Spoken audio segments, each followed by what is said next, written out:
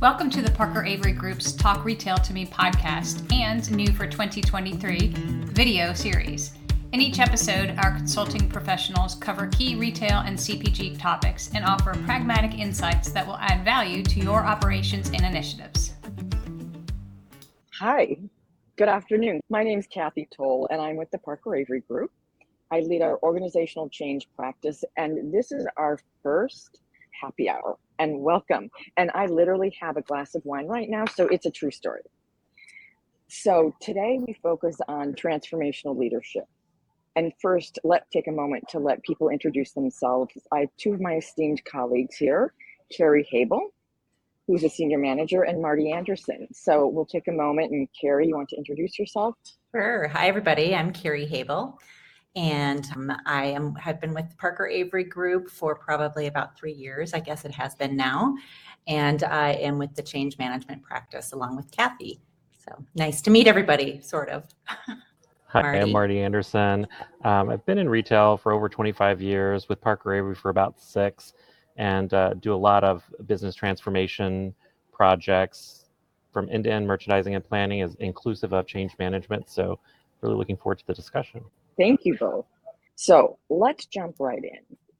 First, let me set up the conversation around transformational leadership. A few months ago, Carrie and I did a podcast on transformational leadership and change management and the intersection of the two. And I think it's fair to say ever since we've been obsessed with the topic. To level set a definition of transformational change as we talk about it, as we define it. I like to start with talking about what it's not. Transformational leadership is not sitting down with your associate weekly and going through the checklist of like, great job, 5 calls this week. Yay, you dropped off 3 pamphlets. It's not just showing up as the boss when something's going wrong. And it is certainly not rewarding results without looking at how the results were achieved. What behaviors were used to achieve those. So we've established what is not transformational leadership. So Carrie, why don't you tell us a little bit about what it is? Sure. And cheers, everybody. First of all, it is happy hour. So wanted to wish everybody a happy hour and hopefully you have some fun today.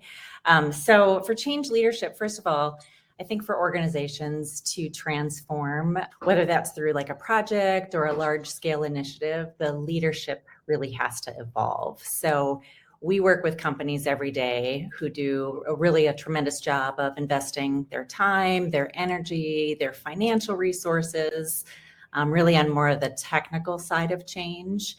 And usually they leave the people side to either us from a change management standpoint, or to the project team or to the managers leading kind of the end users. So what they don't typically realize, though, is the number one success factor in any change or transformation effort is active sponsorship by senior leaders. So I'll say that again. The number one success factor for any change or transformation effort is active sponsorship by senior leaders. And so when we talk about when we talk about transformational leadership, we really want to make sure that we're really starting at the top with those senior leaders and those executives. And so I'll start by sharing just the role executives play in kind of sponsoring change. Really goes well beyond the decision rights in a steering committee, which a lot of times I think that's what they think that they are supposed to do. But that doesn't mean that they don't steer. And so we have found that executives leading transformation, like when they're leading successful transformation, they really focus on evolving their leadership through a practice that we call STEER. So I'll give you the acronym here. So STEER stands for self-assessment, transparent communication, engaging high performers, elevating their EQ, and then rethinking the wow. And we actually offer like a self-assessment for leaders as well, just to understand, we do a little profile assessment to give them a profile, so to speak, on what type of leader they actually are as they're leading transformation. So it's a fun assessment that we take, and we can do that with all types of different leaders. But the first thing for the executives is really to do some self-assessment. And transformation can create a lot of uncertainties and concerns a lot of times with employees. And self-assessment really helps executives evaluate their communication style, their kind of trust building ability, their employee engagement strategies. So we want them to do some assessment to really, think about, well, how do I need to think differently? How do I need to lead differently? And then what do my people really need from me to promote this successful transformation? So it really starts with doing kind of a deep dive on themselves. The second is the T, and that's transparent communication. And I think every single client that I have ever worked with and got to know their teams, they always say, we wish we had more transparency, especially when it comes to things that are happening that's changing, whether it's a project or just in general, there's change that happens every single day, but they want the leaders to be more transparent. So this is critical, is that transparency. So transformation is not going to happen without kind of winning the minds of their people. And teams expect that transparent communication. They want to know, what's changing and why, and how it will affect the people in the organization, like what's in it for me. And they want to be, open. They want their leaders, I should say, to be open around the potential implications. So what are the risks? What's changing that's, going to be negative, et cetera. So that's the T in transparent communication. Then we move into engaging high performers. And so that's really about executives being able to identify, who are those enthusiastic, high performers, high potential individuals that can really help to lead the charge around the transformation efforts. And we also need them to make sure that they, equip them with the right skills, that they hold them accountable, they have the tools and the things that they need to be able to lead it successfully. And one of the important things too is just to celebrate their kind of contributions and their efforts along the way. A lot of times they wait till the end of the project or the end of the initiative, and that's when there's celebration and recognition around the people that helped to really lead that effort. So really want to make sure that they're engaging those high performers and those high potential, both individual employees as well as leaders, to be a part of that transformation. But then, make sure, again, they have the skills, hold them accountable, and they celebrate their success along the way. The next E is elevating their EQ. And so EQ, for those of you who may not know, is emotional intelligence. And that's really around like self-awareness, having the ability to understand and manage your own emotions, understand your impact on others, and then being able to recognize and influence the emotions of all of those people around you. And this is really important as well, especially during periods of transformation, because it's essential for executives to be able to navigate that emotional landscape. So there's the highs and lows of any change, and especially large transformation efforts. There's a lot of emotions. And so being able to be a little bit self-reflective again, and being able to kind of elevate their ability to have high EQ is really important, so they can make sure that they're navigating that emotional journey of the transformation for their team. And when I think about it, like, truly, employees during any period of change, they are really looking at how are the executives showing up. Are they really walking the walk or walking the talk? And are they really tuned into the emotions of their people? So they're very in tune to watching those executives and beginning to role model, and also just being able to validate, like, they really believe in what the transformation is. So it's really important to have high EQ. And then the last, Kathy, this is really something that I got from you, which was the wow. So rethinking the wow. And the wow is really the ways of working. And that's really starting with the leaders. So it's important to kind of think about long-term as an organization, like, how are they going to work? What does the ways of working look like? But even before a transformation starts, it's really important to have the leaders that are going to be leading that transformation kind of define, like, what is that going to look like? How are we going to work together? How are we going to show up differently so the teams see that? You can kind of start to implement some of the new behaviors of the transformation. And it really helps to like establish, like, what are those role modeling behaviors? What are the new processes? How are we going to enable accountability? So providing those guidelines really helps, again, those leaders navigate the complexities of the transformation. And some of the things that I think about is, I'm sure a lot of you have heard about, creating a safe environment, that psychological safety. And so in that ways of working, they should be asking, like, how are we going to create a safe environment to ask questions where people feel like they can share their emotions and ask maybe tougher questions? How do we break down our organizational norms and test new things without that fear of failing?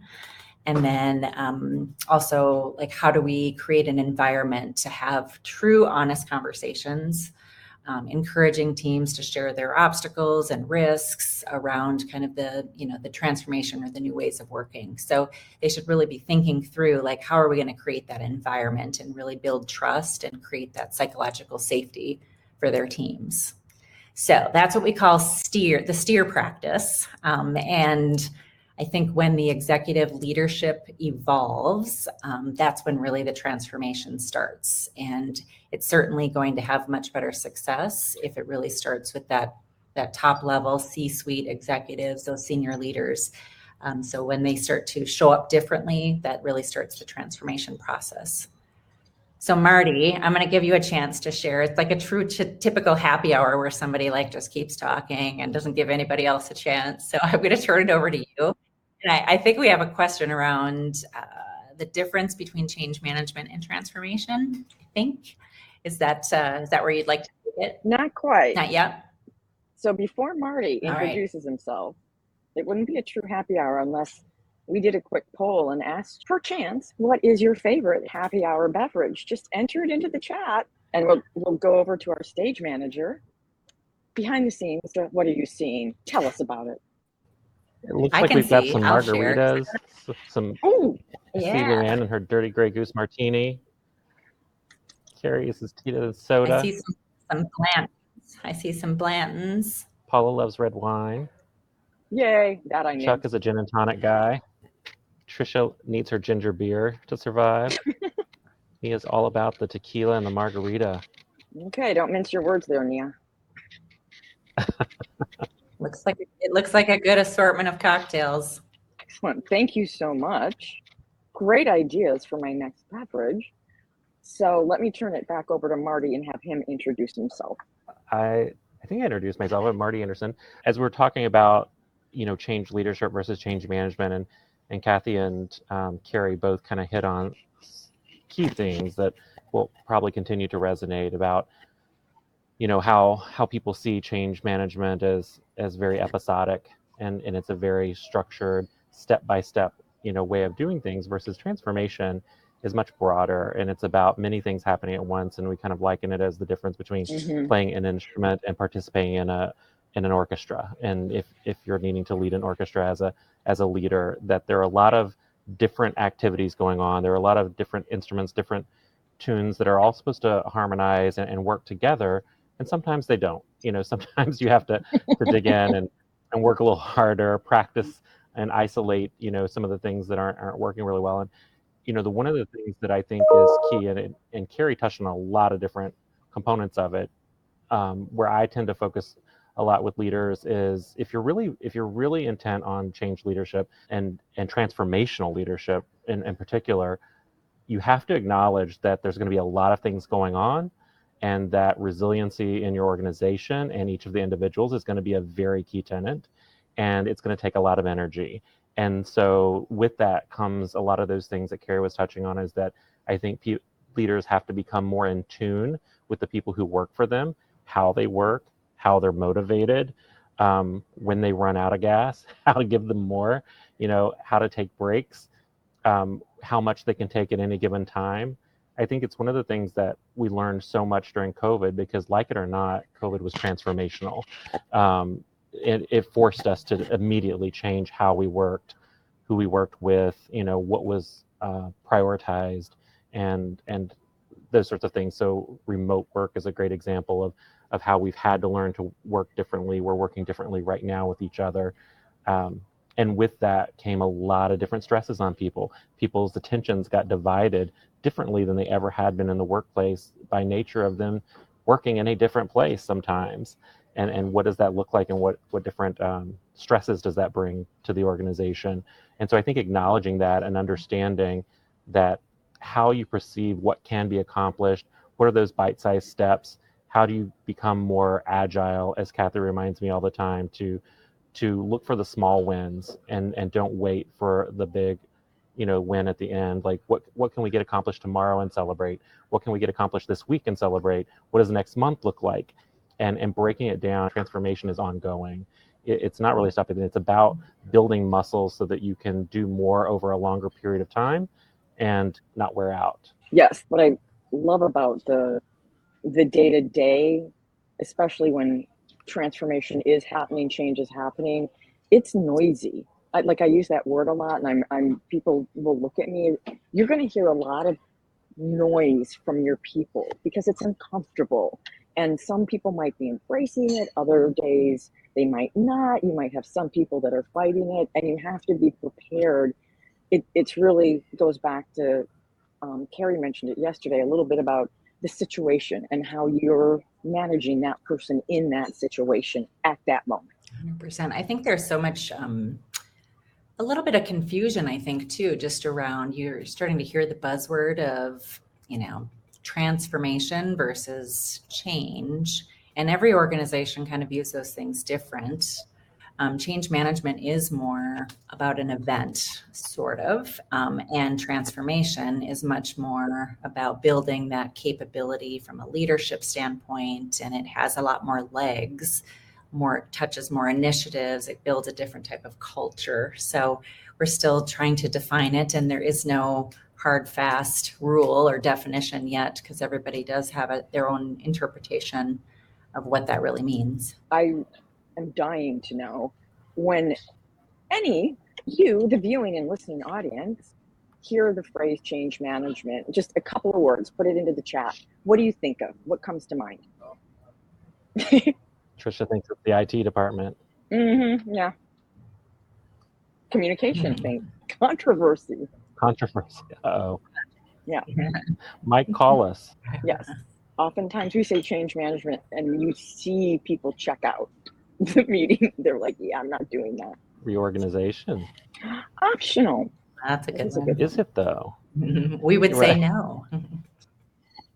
So I do think, though, like when I had shared a little bit about change management, I do think that a lot of times it's left up to an individual or the HR group or the managers of the end users, depending on the project. But a lot of times it's not necessarily thought of as the responsibility of the leaders, right, or all of the leaders, and especially the senior leaders. That's interesting. Optional, because I think what human evolution has proven to us is that change is not optional. Change is required for survival, whether you're talking about business. Look at the blockbusters. When was the last time you saw one of those hanging around on a corner? Wait, I'll get my Polaroid out. That's right. Change is inevitable, and I think the optional part is sometimes how painful it is, right? You kind of choose how you enter it and how you manage through it, and where you end up. I think that's the part that's hard to get across. We were talking about an analogy about transformation compared to a conductor with an orchestra, and it was a beautiful analogy, and we sort of took it to like the nth degree. But that might be great for you to share. It's really different. Like Kathy talked earlier, we think of change management as being very episodic. It's about a thing that we're doing. We're implementing this capability, or we're changing this organization. As I think Paula was talking about, it could be reorganization. And so what are the steps that we go to make that change happening? And if life were that clean and simple, that would be easy. And then we think we're done and we put it away. And that's not really what transformation is. And it's really like managing that orchestra where you have a lot of different changes and a lot of different activities going on in your organization all at the same time, and they have to work together. And if you're not careful, one will unintentionally run into the other, and it's going to make a horrible sound. Probably one of the mistakes is to think that it's all on the conductor. And if anyone's ever been to the orchestra much or been a part of an orchestra, you'll know firsthand that the conductor isn't the only person who leads, who trains, who practices. There's usually a section lead in each one of those instrumentations who will lead additional practices. They have breakout sessions where they practice. Usually when an orchestra starts, it's those first chair leads who are probably leading that group and where they're starting. And any executive leader is going to have those same types of lieutenants. They're going to have to be people within the organization that they can count on to help manage. And a good transformational leader isn't going to be afraid of delegation. They're going to have to depend on those extensions of their leadership through their lieutenants, whether that's other people in the C-suite, maybe that middle management section, but there's going to have to be a cascading of that process into each one of those components to make sure that everybody's kind of working in concert, if you will, together. Otherwise, you could have unintended impacts. And a lot of times in transformational change, you will discover both intentional changes and some unintentional changes. And really the secret is how adaptive you can be and how quickly you can discover those, maybe even fail, but fail fast and fail forward, and pick the pieces up and kind of pivot as you will. And that's really kind of the true test, is that you don't have to be perfect. And a good leader knows that, but a good leader knows, let's test, let's not wait, let's get out there and let's test something, let's find the failure points, let's pivot, let's reimagine, adapt to it, and let's move in the right direction and learn from it and move on quickly. The real danger is waiting. The longer you wait, the more pain, you sit through. It's like, if you have a toothache and you delay going to the dentist, does it really get better? No. Does it? It gets worse and worse and obsesses. And the same thing will happen in your organization if there's components to your change process that aren't working, and you're not agile enough to dig in. The faster you fail, the better. I know that sounds counterintuitive and it sounds like a negative, but it truly is. It's true in innovation approaches that what you want to do is pick those small pieces that you can investigate, try something, find what does and doesn't work, and then build upon those positive components and move forward. And that's that agile piece. And that's really one of the secrets to transformation. Totally agree. And I think it's so important too, when you think about making sure people are understanding that it's okay to fail, and we expect that. It's about, testing and learning and failing. Yeah.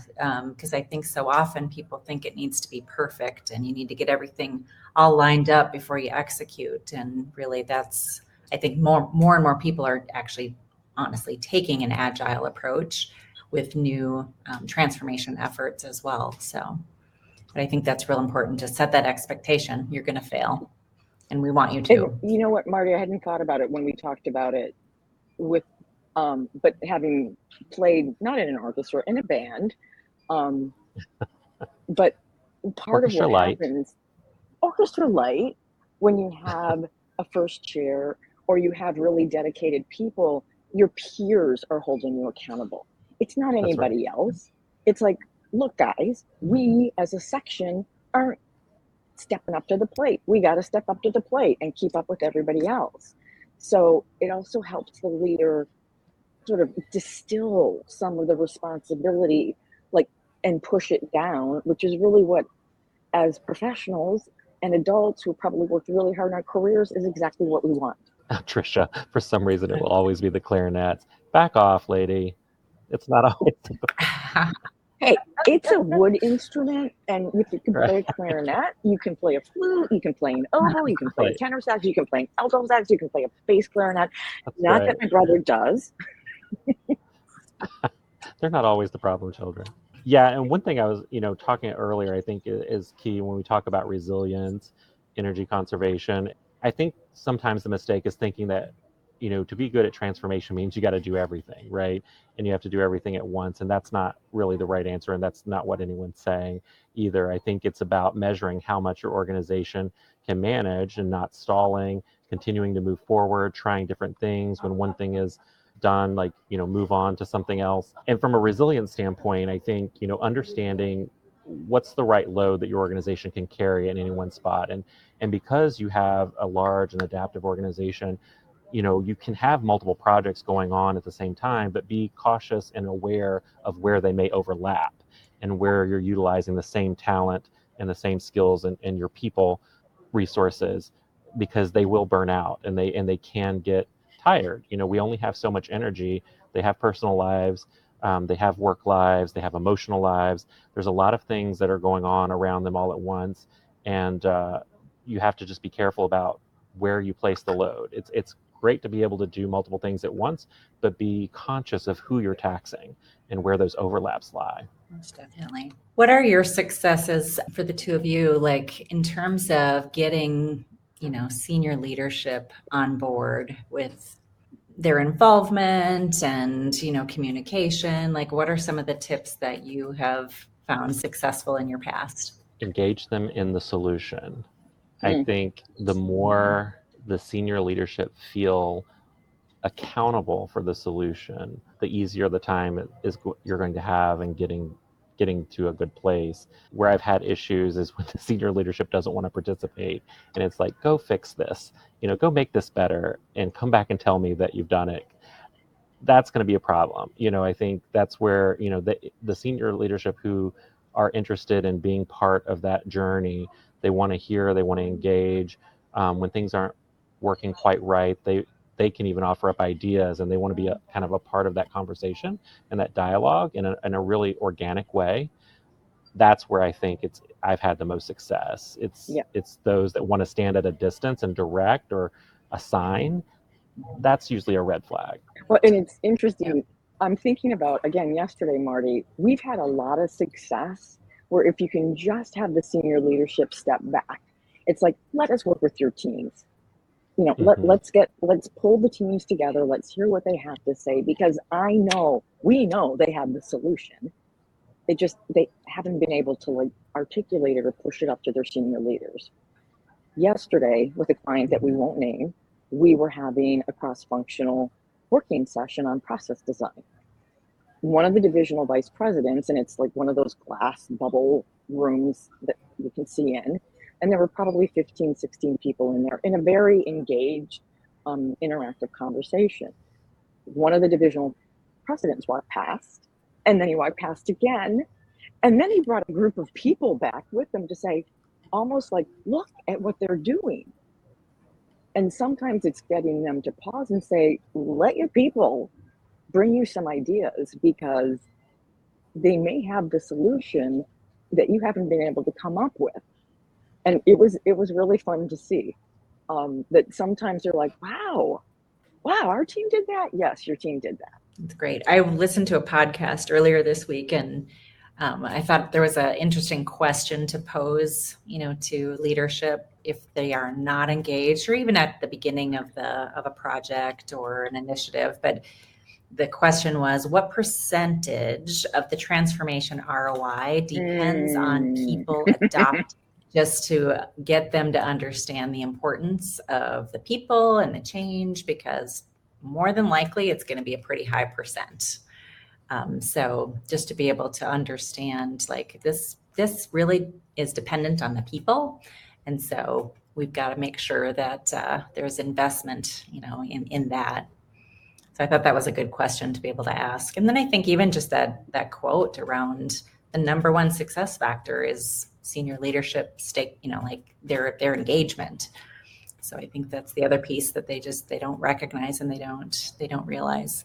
As you were talking about podcasts, Paula, who is participating right now, has told me about the Nordstrom brothers do a podcast on sort of the inside baseball of retail that she has said is fantastic.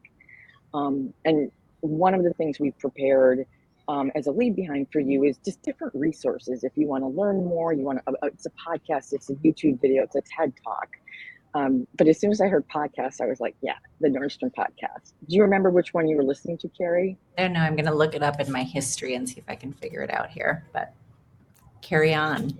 Kathy, do you want to talk about, do we want to share with the group about our OCM assessment? Yes.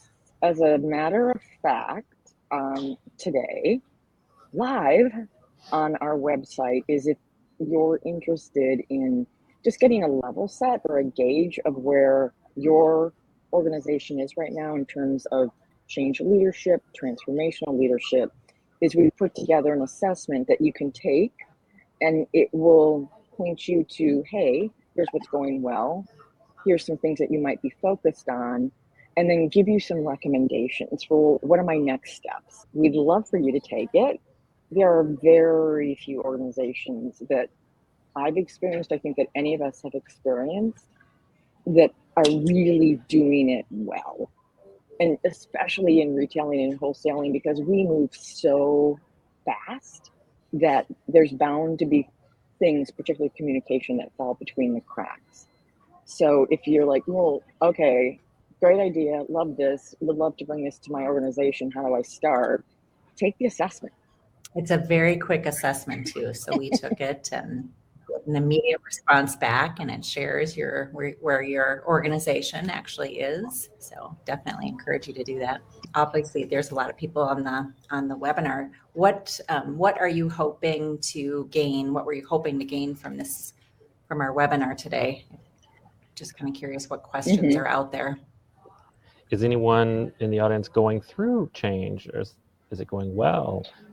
Do you guys have open communication about change programs? Do you understand, does your company have a position on change leadership versus change management? That's a good question.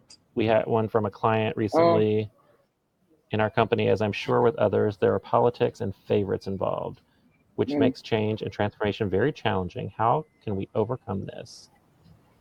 Ladies, how can we overcome this?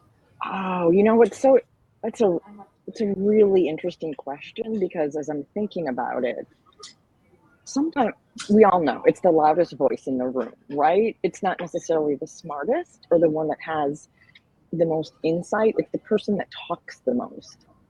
So sometimes the favored pupil is that person.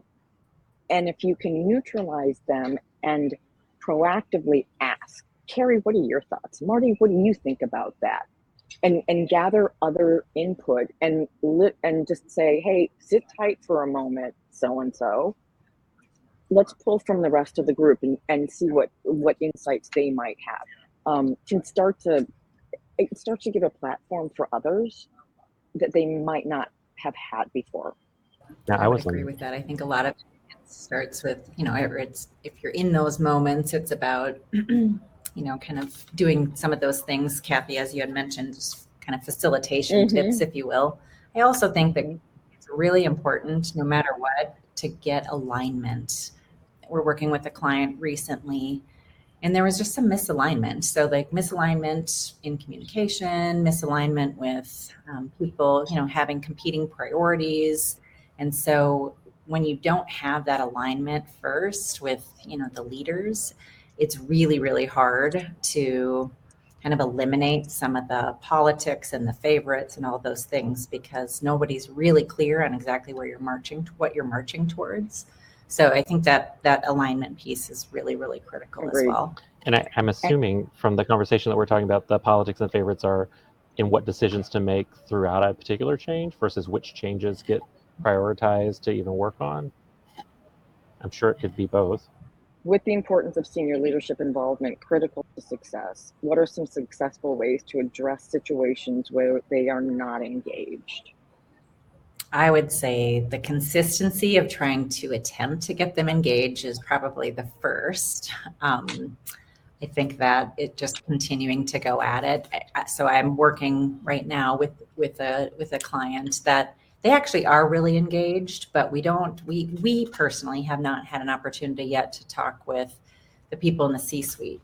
And so I have asked for the last 3 weeks, like, when can we get those interviews scheduled? And so it's just that consistency on, trying to make sure that, for us anyways, that we've got format to be able to communicate with them. I think the other thing is just some of the things that we had talked about before, like just making sure that there's clear alignment. So once you have the opportunity to, to have that conversation with them, to ask their perspectives, try to understand the overall vision, making sure that our objectives of the project or the initiative are really aligned with the company mission, making sure that there's ways to be able to connect those things. Mm-hmm. So those are a couple tips. The rest of I would say there's no go ahead, one single way to, I'm sorry, there's no one only way. I think it's important, just as we were talking about earlier, from a leadership standpoint, it's important for them to understand what motivates their people and that they're individuals. Mm-hmm. Leaders are different too, and what inspires them and motivates them and what drives them to act can also be different sometimes. Sometimes I've had successful conversations about talking to them about the risk of not engaging.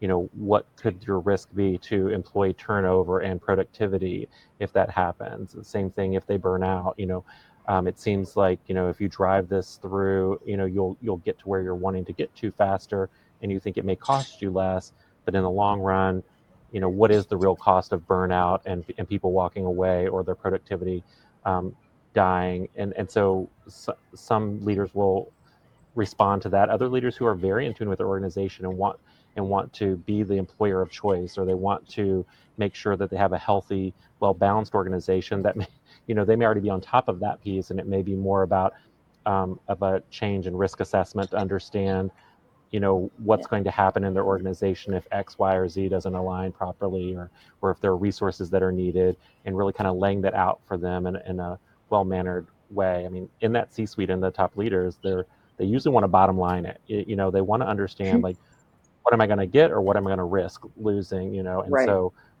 the specific category of that gain or risk may be different by the leader depending on where their focus is. I think too, like you had talked about every leader's a little different. So you got to figure out their hot buttons. So really being able to understand, like, what type of a leader are they? So are they a real analytical leader? Most of them will have some analytical traits for sure. So go after the facts and the bottom line. Maybe some others are really around being more, inspirational and more of a promoting style of a leader.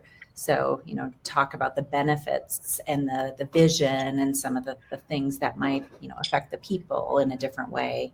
But I think it's really understanding like what that leadership, what that leader, like what their communication style is, and then mirroring the style to them. So the person, Mike, who asked the question, I think we did that with one of our clients. It was a stakeholder, but just being able to adapt our communication to that individual, can definitely make a difference, and did make a difference. So it's really adapting your style to theirs. I think there's something to be said too and it's so hard in our hybrid virtual world now, but there's something to be said for a one-on-one conversation.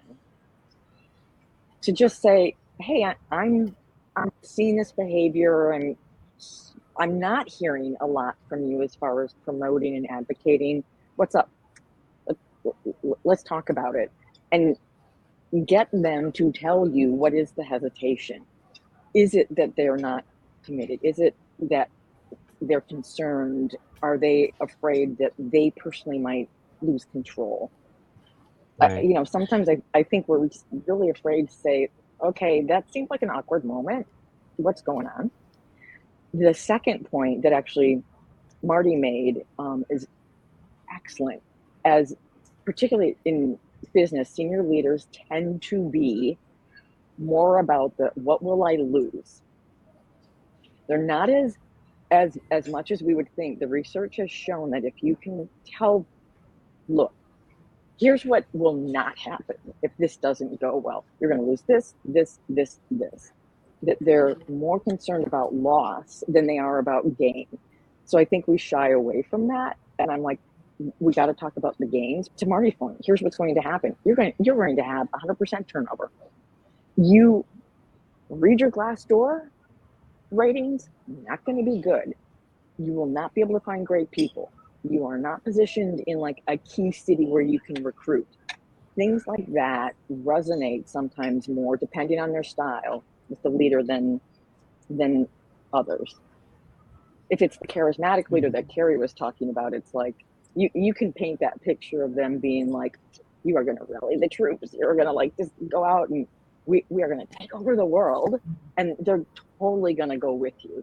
But we've got there's other leaders that are like more, I don't want to lose my job. I don't want to lose face. That will work with the deficits that way. I think one of the other tips too, which is hard to do, but if you build a good relationship with the admin, that's the first thing.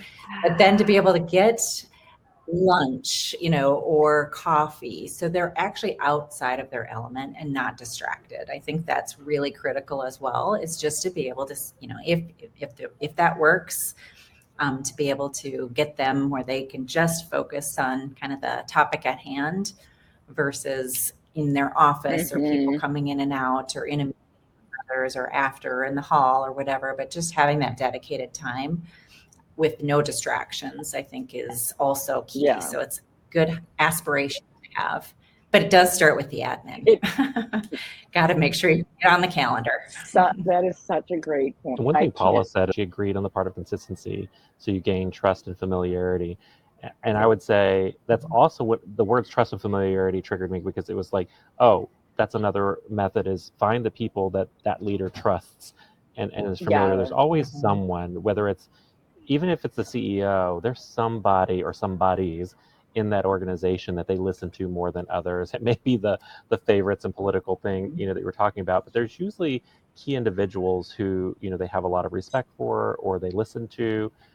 Try engaging that way. And if you can win some of those listeners, and, whether it's change management or change leadership, we talk a lot about, like, when you're looking for change agents within the organization, the influencers can sometimes be exactly who you think they're going to be.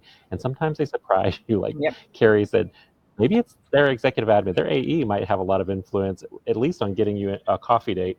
But sometimes, you have the opportunity, and it might be a director. It might not be the C-suite person. It might be someone who's really out there and they have great results and they're just very trusted within the organization. And they may help be kind of the tip of that spear for that conversation and help you make a point that otherwise you would struggle getting across. But find those people who are trusted and familiar and have a background with that leader. That is probably one of the easiest methods to go about, because they'll pave the way to help to help, like, okay, just listen. And I think if we went back, like Paul had a comment about consistency and familiarity, I will admit, I just keep showing up. And I'm like, hi, yeah, I'm here. Hi, yeah, you want to talk about that? Hi, what about that change curve? Hi, yeah, we need to talk about the people. That at a point, there's just something that, they're finally like, fine, okay. So we agree that people are important. Whatever it takes is there's a tenaciousness to it that you can't walk away from. So Kathy, do you want to talk about, like, the importance of stakeholder analysis and how we approach that? Is that a key? Yeah. Yes. Tenet here in this conversation? I think that it's an excellent point. And when we think of stakeholder analysis, we're not talking about the steer co. Part of that stakeholder analysis is really understanding who are your advocates, who's on the fence, who isn't, and helping to, like, form the team of ambassadors that is going to help you push the mission. In most respects, I'm one person, Carrie's one person, Marty's one person. I'm not going to be the one to push it over the line. The team, the employees are the ones that will be. So when we take a look at the stakeholder analysis, I think we are very quick to jump past it. And it's like, yeah, we'll figure that out. And 6 months later, you're like, in hindsight, if we would have paused and really sat together as a group and reflected on the different people's styles and how they interact, we would have been a lot smarter about how we went after it. Nia and I did a leadership workshop for transformation with a client, And I think we had probably maybe 10, senior leaders at the table, and we had them do our self-assessment too. And it was supposed to be kind of a, it is a fun thing to do because it's kind of a fun little profile, and it identifies the different leadership styles. Like this is how I show up as a leader during transformation. And what we realized is we had an entire group basically all in the same style. And so in the change effort, it wasn't terrible, but it wasn't accelerating at the pace that we were hoping for. But it was a really good insight just to be able to see, like, okay, let's talk about this. Knowing that everybody's in this particular style, like, what are the things that you need to do differently? You might have, maybe it's not your strength, but you're okay at this. So how do we, try to leverage different people to be able to be kind of more of the cheerleader? Because at that point, they didn't have anybody who was kind of yay, rah, rah, let's go, and being inspirational. They had much more, the analytical leaders. And so we were able to have some dialogue just about, like, what will that look like? And I think just having that balanced leadership, within the leaders that were leading the transformation was really important. And by now, if we hadn't done that assessment, we would have never known that everybody was basically the same style. But it was really eye-opening for a lot of different reasons, but primarily for just being able to kind of sort through, like, okay, we need people to show up and communicate differently because your teams are missing information. They don't feel like they're being heard. They don't feel like they're recognized. They're being, told what to do. And so we were able to kind of divvy out a little bit different responsibility. So that's a really cool idea, Carrie. I love that you brought that up because it's so I don't know if the word is underappreciated or just underknown about, in that, how those leadership styles or communication styles, there's lots of different slants towards that, is really underappreciated how impactful it can be on an organization's ability to communicate and adapt to each other. And it's that cohesiveness between those, not just the leaderships, but even the people who report to them or they report to, and how they interact with one another, that can be so make or break sometimes. I had a similar situation in a large transformational project, and we did a similar type of project. It was more focused around communication styles versus the leadership styles, like you were talking, but similar concepts. It was one of the single most impactful change components that we actually implemented there.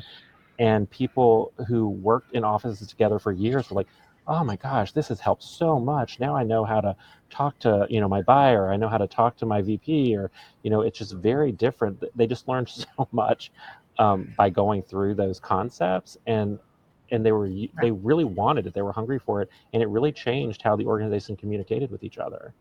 It's such a disservice as executives, as we're being promoted up through the ranks. You hit a position where I think it's assumed that you know everything. You don't need to step back anymore and, like, take a look at your behavior or think about, take that time. And I'm like, come on, it's like I'm well into my career, and if I don't keep learning and keep trying different things, if I stayed in the same sort of pattern that I was in, my job would be obsolete at this point. And that whole conversation around coaching and executive coaching is very, I think it's looked at as a frailty, or they're vulnerable, but I'm like, where are you supposed to learn this stuff? Unless the executive is just gifted, or they're very proactive in, like, chasing, their education and reading. You gotta help, because you hit a certain an SVP level doesn't mean you are, like, the all-knowing odds. Right. Well, and on top of that too, the higher you get up in the food chain, so to speak, the less feedback you get. And so I think, that's another piece too, is like they're not hearing the feedback. There's this, I think there has been a shift, maybe since COVID, maybe it's been a little bit longer, but like an awareness that people in leadership roles, they should be humble, they should be vulnerable, they should share what they don't know. And I think that's becoming a little bit more accepted than in the past. And I think we need to continue to push that forward because, again, going back to our teams want transparency. They want the leaders to be transparent as well on this is what I'm good at. This is what I'm not. This is what I need your help with. So I think just really being able to create an environment to be able to do that is really important. I did want to go back to the piece around the workshop that Nia and I did with the client. The other thing that we learned from that, which we weren't necessarily expecting, but that whole group of leaders was really unclear on the vision. And we went into that thinking we're going to do this change leadership workshop. It's going to be all about their self-awareness and what they can do to help their teams go through the transformation. And it backfired a little bit. Where they actually were really frustrated and really opened up and said, we don't know what's going on. Like, we have no idea what is the transformation. And so again, going back to taking people out of their environment, it doesn't just have to be the CEO that you're taking to lunch, but getting people outside of their day-to-day and bringing them together to talk about the project and the learnings and things like that. You uncover quite a bit. And, for us, it was like a reinforcement that, you got to be really clear with the vision and what are the objectives, and not necessarily just go into all the how and, the steps along the way. But if people can't see the vision, they're lost. They're lost no matter how many tools and communication pieces you give them. If they don't understand what that vision is, they're not going to be able to help lead the transformation. So we're down to our last 40 seconds. If you got one thing you want people to remember, we're done. What's the one thing you want them to remember? Kathy, you go first. Okay. I have to think first.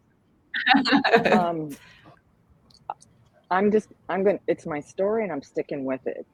Change leadership is not an option. Change management is not a practice. It's not a function. It's not an offering. It is day-to-day life. If you're not naturally resilient, you can learn it. If you're not naturally adaptable, you can learn how to be. But that is, I've always disliked the phrase change management because I'm like, that's just business. And especially in retailing, I grew up in stores. That's just the way we rolled, is if you couldn't adapt and shift, then you weren't going to be there. Your numbers weren't going to be there the next day. Mine would be that for organizations to transform, whether that's again through a project or through a large scale initiative, that the leadership has to evolve. And it really starts with the active sponsorship of senior leaders. I would say resilience is a muscle that everyone can build. I agree. And if you don't know how to get started, call us. All right. Agree. We'll be your trainers. Yes. All right. Well, thanks everybody. Cheers. Cheers. Thank you all. It's been a happy hour. Oh yeah. Thank you. I get it now. A happy hour. Thank you all. Have a good night. Happy hour. Good night. That's a wrap for this episode of Talk Retail to Me. If you have questions related to today's topic, please visit our website at parkeravery.com to learn more and to contact us. Also, we'd love it if you shared Talk Retail to Me with any of your colleagues. It's streaming on all the major podcast platforms, and the videos are available on our YouTube channel. For more Parker Avery industry expertise and advice, be sure to follow us on LinkedIn and Twitter.